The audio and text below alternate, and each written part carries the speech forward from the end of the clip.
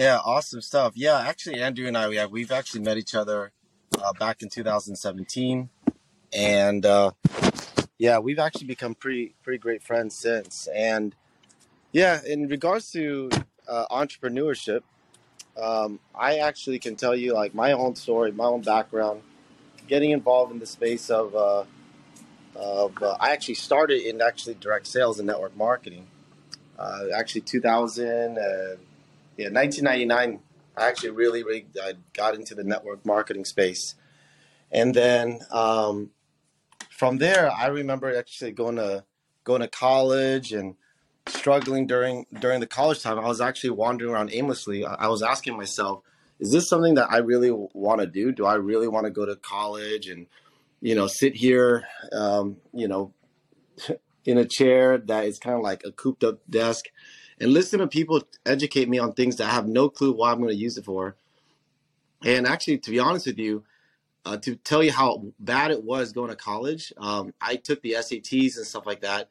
And when they placed me in ESL, right? So you can hear how I talk. I speak, I think I speak really good English, right? But they put me in English as a second language. And I'm like, man, you put me in the wrong place, man. And I try to argue and fight them. And they said, no, man, you They did actually that to fall me right too, in don't ESL. worry. Oh, really? Okay. Yeah, it was pretty bad. And then they put me in English 98 or so. It was like the most basic of English, and I actually ended up taking that class and I failed. And then I actually had to retake it. And then I had a D, which is pretty much fail. Then I took it again the third time and I got a D again. By the time actually the fourth semester I took it, my teacher knew my name, knew my birthday. She actually kind of like looked at me like family. And then she basically like, hey, look, man, I love you. You're like, I've known you like for a long time now, but you can't take my class no more. And I was like, what? It's like, yeah, you keep failing all the time. And at that point, that was my turning point. I realized like I really don't. I'm not going to do well at school because I don't believe in it.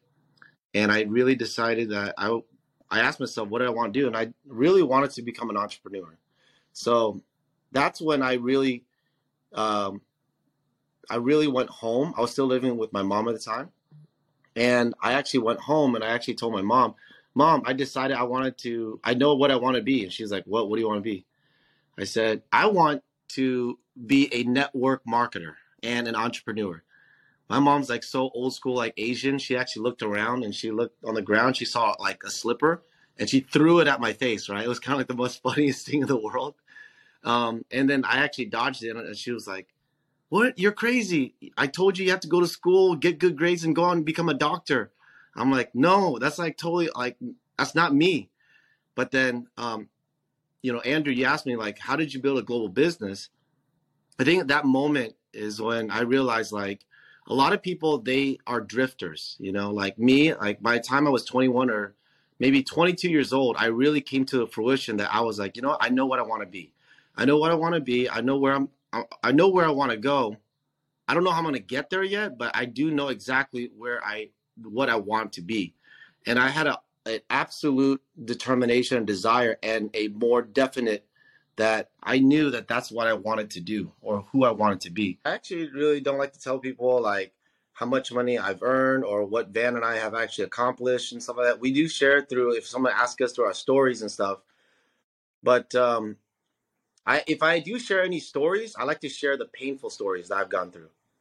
Talking about how my mom like basically, really forced me down a rabbit hole of like going to school, getting a degree and fighting against that, hating college, being the fact I'm Vietnamese, like the worst case scenario, if I totally screwed everything up, I would have to own a nail salon. Like it's the most funniest thing in the world.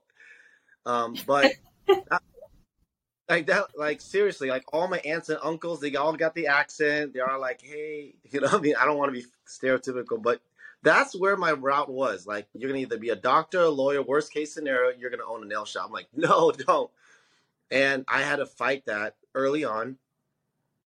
And I'll share those stories. I'll share those stories because that's where how you become successful. So how do you build a global business? I'll tell you this: building a global business. if you really want to be successful, I'm just top of my head, okay? Number one, you have to know how to build relationships. You have to know how to build relationships. When you meet someone and you see someone that has the same vibration energy as you, like absolutely same vibration energy as you have to give the best first impression you've ever given. Okay. And you know what? You got to be genuine about it. It just has to be built into your DNA. You have to work and learn how to become really effective at building the best first impression you possibly can. The second thing I can say is be very intuitive of what people's interested in. You got to have like passion. You got to have all those things are rooted behind determining what your definite chief aim is first. Like I've talked about that like crazy on this call or on this podcast is like, I actually, since really young, I already knew exactly what I wanted, and everyone's going to be different. The second thing is that once you have that, I'm a creature of habit. Okay. So my thing is this, you have to have the right philosophies. Okay. From your philosophies will determine your attitude. Okay. Well, you know, like my daughter, right? My daughter's like, Dad, how come some of my friends they always are sad all the time? And my daughter's 13 years old, right? She's trying to understand life. And then I'm like, Maddie, look, some people are just, they look at life differently. You go out and you look at the sky and you're like, oh my gosh, you know, it's gloomy, it's dark, it's gray. But then some people look at it and go, wow, it's raining. And I'm excited. I always want to wear like dress up, I want to dress warm.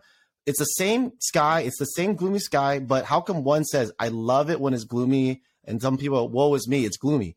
And the difference is that people have a philosophy is how you view life determines your attitude, basically how you're going to project it.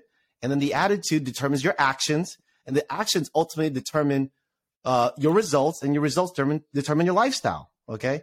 So for me, I always made sure that I actually worked my butt off, my ass off on having the right philosophies, because I realized that 80% of what you create and manifest in your life, 80% is that mindset, and then 20% of it's skill set.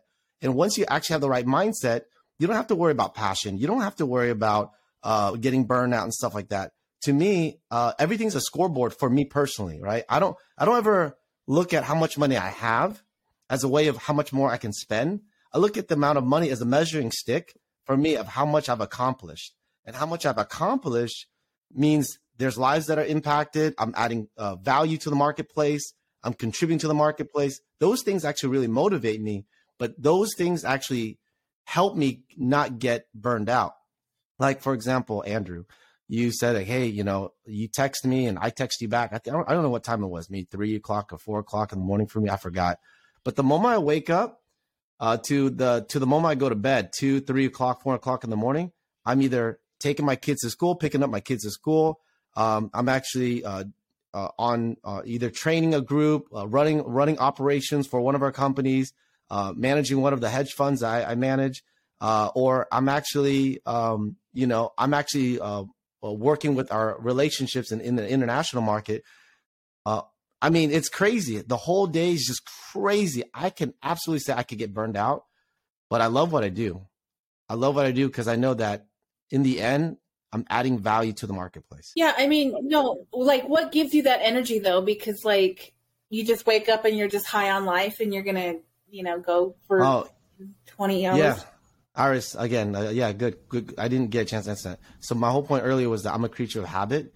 Mm-hmm. So basically I know that habits can actually destroy me, because I have bad habits. I'm absolutely not perfect. I totally know my bad habits. But what I want to do is I wanted to instill good habits that produce positive results. I've identified what my key performance indicators are, things that ring the cash register, things that produce positive results in my life. And what I do is I say, okay, how do I create habits that ring the cash register? What are those things? Talk to new people, sharing the information people. If you're in the real estate industry, do more open houses. Like I identified what those things are and I've integrated in my life. Going to the gym 4 days out of the week, 3 days out of the week. I say, look, I got to get so good at making these things a habit that I don't have to even think twice about it. And so I know I screw up on certain habits, but I want to make sure that my habits that are not screw ups outweighs the ones that are screwed up. Like I'm a late person, right? Mm-hmm. Andrew kind of probably knows my personality. Like I'm kind of late sometimes, and sometimes I don't meet all my my appointments. But you know what? I actually know that, and I increase all the other ones so that way I outperform. So I'm a law of average kind of guy. So bottom line is I plan tomorrow before tomorrow begins, and I live by my planner. And if I can't live at 100%, but I try my best to be 75% effective, and I plan all the things that are high payoff activities, then that's all I focus on. There's A activity, B activity, C activity. C activity are the things that waste money. You rearrange your desk, you do your laundry. I spend very little time on that. I bring other people to do that stuff. B activities are things that inspire me and motivate me. And A activity are the things that ring the cash register. When I plan 80% of my day on A activity. And 20% of the time I spend on things that inspire me.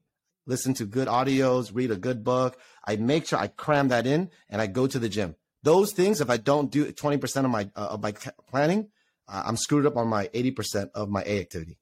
So what are your favorite audios, like, and people that you like to listen to? Man, I'm an old school guy. I can tell you right now, I got like right here, right next to me. I mean, I got Fully Charged. Okay. This is a good book. This is a very simple book that the person who wrote this talked about Strength Fighter 2.0. And these are just 3 keys to help energize your life.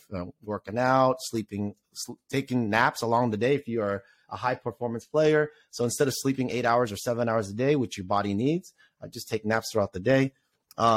Basically, the Bitcoin billionaires, the two Winklevoss twins, that are founders of Gemini, also, they founded Facebook. Anyways, this is their story. I'm like halfway into that. Slight Edge by Jeff Olson. I actually was mentored by this man for 13 or 14 years. Talks about how the simple disciplines that make no difference in all the act of doing them makes all the difference over time. Or you can make simple errors in judgment that makes no difference in act of doing, but it takes you down a path of failure. So Simon Sinek is great. Yeah. If I can hover through that. Last thing I can point out, I'm a huge fan of Napoleon Hill.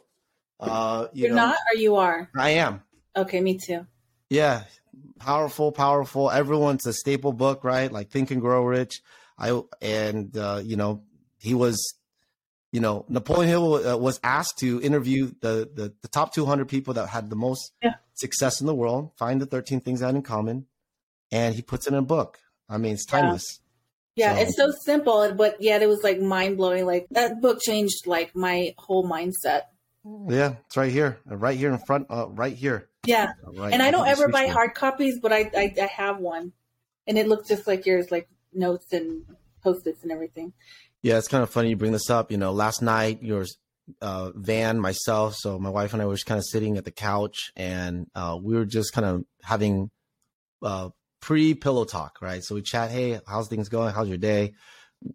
So we're both like crazy, like mafia hustlers, right? We like look at each other, we give each other kisses, but I'm going to the gym, and she's like cranking the phone. She's on like different like podcasts and all these different things. And one of the things I asked her was like, hey, have you seen the news? She's like, yeah, the elections. And anyways, we're not going to talk about that. And then she asked me, she's like, did you see the market? Did you see the marketplace? I'm like, oh man, it's terrible. So obviously, yeah, at the time of recording this podcast, FTX actually had a whole situation with Binance, bought it, didn't buy it, whatever the case was, it really dumped the market between like 20 to, some projects in the crypto space, 70%. Took a huge dip. And, even some of our businesses have taken a dip as well. And I said, hun, so what do you think? She's like, this is what they call the recession. She's like, people don't realize it yet, but it's coming. And I said, what do you think? Are we going to be affected? She's like, hell yeah. But she's like, I'm not worried. I'm like, why? She's like, because we're always double downing and always making sure that we are working hard through the tough times. A lot of people, their mind is drifting away, worried about things that they have no control on. The only thing you can do is control the things that you can and what you're willing to do. And so for Van and myself, we're absolutely double downing on the business that we're running. We're also making sure we're making strategic moves. But absolutely, we're accelerating on things we're passionate about, because right now is the time where I believe people are looking for ways to generate more money. People are looking for more ways to add more things to make better quality of their life. And if you are out there, you are you're tenacious, you're witty, and you actually know how to get yourself out there. People are looking for a tribe that they can galvanize with. They're looking for a community where they can say, look, it's uncertain out there, but these guys, whoever they are, I don't know what they do, but I know I want to follow them. So that's the key, is that if you can do that during a recession, if you are an entrepreneur, if you're running a business, if you're not, look for one, because I want you to know that that's where the key is. The key is really free enterprise, running your own business, getting that first impression, having that desire, and really go put some good habits in place, focus on the right activity, and be obvious out there. And then I promise you that during a down market, you're going to attract the right tribe that's going to follow your same vibrations. Yeah, when they start talking negative and like the sky is falling, and it's so cringe. Like I want to get as far away from it as I can. Like I see all the news, I follow different news market updates and stuff like that, but I just like the energy. Like, yes, that's happening, but like, what are we gonna do? And so it's everywhere. The constant negativity about people, Iris, I mean, I love what you said, like you following the news and stuff like that. Sometimes not even just the news. Sometimes it's your social media. The social media, it's terrible, right? They talk about a bunch of stuff. They gossip about a bunch of stuff that puts no value into other people's life, your life. And so what Van and I do is we just protect our mind.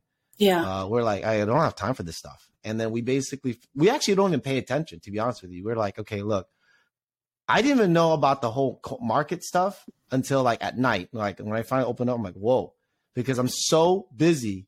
Yeah. I'm really so busy focusing on things that really add more value to other people's lives.